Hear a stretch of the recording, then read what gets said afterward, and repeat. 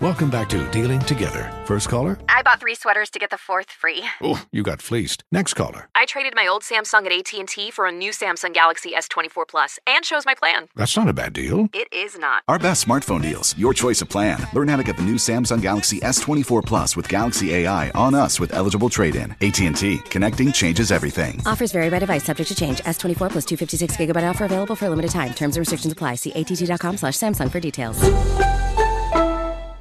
Welcome back to Dealing Together. First caller? I bought 3 sweaters to get the 4th free. Oh, you got fleeced. Next caller? I traded my old Samsung at AT&T for a new Samsung Galaxy S24 Plus and chose my plan. That's not a bad deal. It is not. Our best smartphone deals. Your choice of plan. Learn how to get the new Samsung Galaxy S24 Plus with Galaxy AI on us with eligible trade-in. AT&T. Connecting changes everything. Offers vary by device. Subject to change. S24 plus 256 gigabyte offer available for a limited time. Terms and restrictions apply. See att.com/Samsung for details. Dead in Hip Hop audio review. Black Pumas. We have somebody special on today's review. Y'all already know him, Mr. Nicky, a.k.a. What's going on? Glad to be back. Yes, sir. It's been a little bit. You know what I'm saying? It's been a little minute since you've been on one of these joints. So Black Pumas is a new artist. We've never covered him. And actually was recommended by Nicky Duce. So I'm going to give you guys a little bit of a background. Their debut album, which is the one that we're reviewing, Black Pumas, came out June 21st, 2019. They performed at South by Southwest in 2019 and won a Best New Band trophy at the 2019 Austin Music Awards. They made their network TV debut on CBS The Morning and performed Colors on Jimmy Kimmel Live, along with the taping of Session 45 of Austin City Limits. Their official music video of Colors has been viewed over 57 million times on YouTube. Yeah. So they are, I would say, new, slightly unknown, but big. Yeah. For a new artist. Mm-hmm. I don't know any. They had 2 Grammy nominations. Yes. I think 2 Grammy nominations. Yes, they did. In 2020, they had a nom for Best New Artist and Record of the Year for Colors.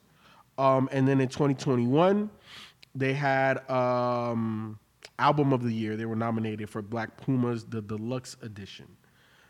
So that's kind of crazy to have 4 nominations in your first 2 years. For just one project. Yeah, of existence, which is not a lot of people start off like that. But in all honesty, though, Nick, listening to it, I see why. You know what I'm saying? Like, I think that these guys, man, like what they're doing, it's like a modern take on old school soul music. You know what I'm saying?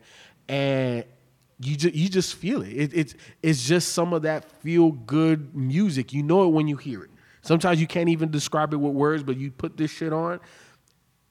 Any young person that has any type of culture or kind of understands themselves at a young age will love this.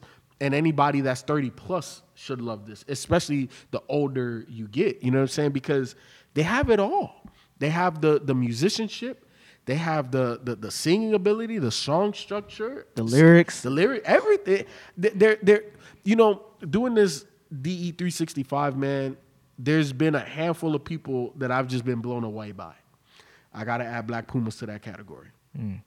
Yeah, when I first heard this group, my homeboy actually put me on to him because we like to go back and forth with records and stuff like that, like who can up one each other.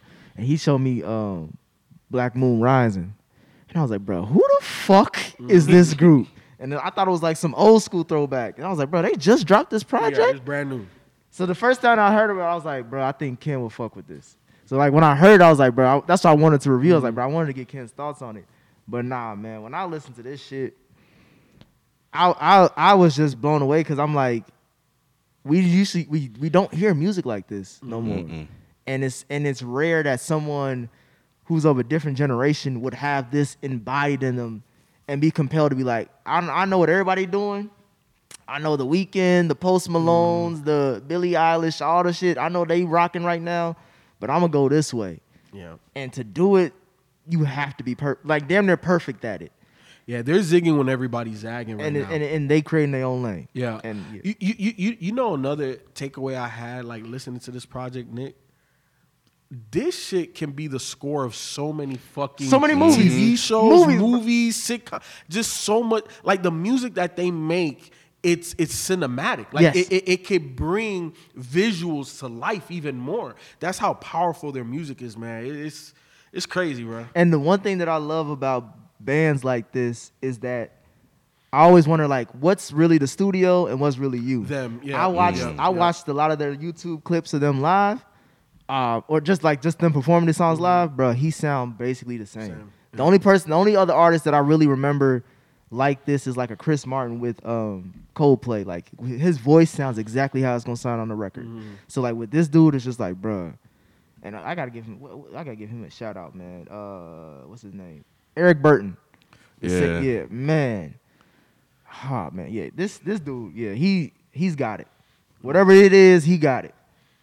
Yeah, I had to look him up, man. And yeah, definitely. Because at first I thought it was Eric Burden, which is a white guy, but it wasn't him. But yeah, this shit is fucking amazing, man. An Adrian Young feel when you're talking about soundtrack FIFO. Definitely a Adrian Young feel to this. There's also a white Bad Not Good is another group where kind of the instrumentation and the band kind of is very similar. But yeah, when Black Moon Rising came on, it's like that shit classic. God damn. And then it went to Colors and Know You Better. And Stay Gold is my shit, man. Like, Stay Gold is so the good. ending of Stay Gold, bro, where he just started doing his little. Yeah, man. Oh. Yeah, that shit was fucking amazing. And then the way they were doing some of the harmonies, like, it feels like every song has a life of its own. Like, nothing is, nothing is really the same. Like, there's a formula, but it really isn't. And it's really incredible how they pull it off. It has a very psychedelic soul type of feel to it. And I've already sent it to like 4 people already to listen to it because I think they would mess with it. And I just kind of get a feeling listening to them and some of these other guys that's coming up. Like, I think that type of music and that stuff is starting to really come back. Nostalgia's coming back, yeah, man. Yeah, but this shit, like, his voice and the command he has of his voice is amazing, man. Like the falsetto, he got the falsetto. He got the power vocals. He can get, soft and a little bit feathery when it need to. I think he just got it all. And then there's a blues sound to his voice when he needs it too. Just really overall fucking incredible, man. Like there's pain in the voice. And here's the thing about, to me, true artistry is that in a song you can tap into so many different emotions through your voice. They know how to do that. Like, they know how to bring it out. You know what I'm saying? Because, Ken, I agree with you. The blues reference is so on point because you know slightly tonality who he reminds me of, but you could just tell he's a singer. CeeLo Green? Yes. Yep. Yes. Very CeeLo-ish. Yep. But CeeLo is, you could tell he's just not a refined singer. Like, he just does it because he can. He sounds like a refined singer that can tap into. He could go more hood and country if he needs to. He could go more painful. He could go more polished. He could go higher. He could do whatever the fuck he want with his voice, man. And his background is he grew up in the church. Of course. And then he also got heavily involved in musical theater. So when I got to October 33, I was like, all right, yeah, this is it. Like, whatever they got coming out next, I'm on it. Yeah. For the next 5 to 8 years, you're probably gonna see all these songs on, like you said, movie soundtracks 100%. And all this shit. Because one of the shows that I thought about was Sons of Anarchy.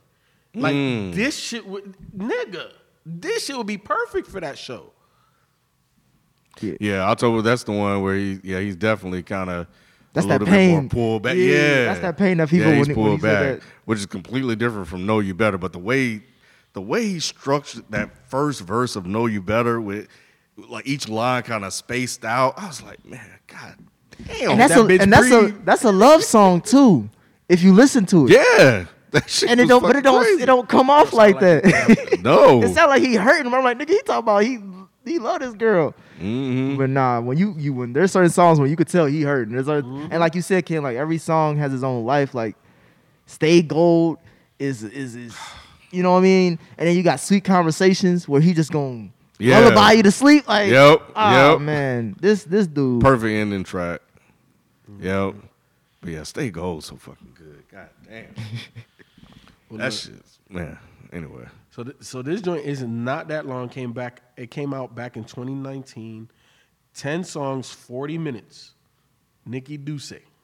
Which ones are your favorite joints on here? I can say the whole fucking album. I feel you. If I'm going on, I'll say Black Moon Rising, Know You Better, October 33, Stay Gold. Those are the ones that I've been playing constantly at my crib. What about you, Ken? Stay Gold, Know You Better, Black Moon Rising, and Colors. So for me, I'm a combination of the both of y'all, literally. Black Moon Rising, Colors, Know You Better, October 33rd, Stay Gold. Those are my joints. But even though we said those, the rest of them, you could just unskippable. You could just play the whole fucking album. This is unskippable music. This is, I'm going to say it, even though I'm not necessarily a connoisseur of this genre of music. This shit classic, bro. This shit is classic. To me, it is. It was an instant, bro. Usually I always judge albums like, how are you starting? What's the middle like? And give me the last track. Because, like, you can always kind of get a feel like, oh, this is a top-heavy album. Oh, actually, they was just warming up for the middle section. But most albums, they don't really give a fuck about how it ends. The ones I've been noticing lately. This one is like, bro, you could tell there was and I love it's just 10 tracks. We gonna give you this, we gonna hit you right where we need to. We ain't gonna waste your time, and we gonna get off stage. Yeah, man. Yeah. Now this is dope. Look, if you guys have never heard of Black Pumas, you are welcome for us putting you on. Also, don't be shy. Go share this shit with somebody else. Put other people on too. You know what I'm saying? But again, we want to just say thank you for the support. Almost 1,000 downloads per day. That's because of you. So continue to help us grow organically. Again, share this with one other person, man. Put people on the way we put you on. But with that being said, tomorrow we'll have another review out. We out. Peace.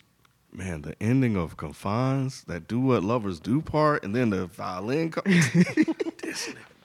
Oh, God damn.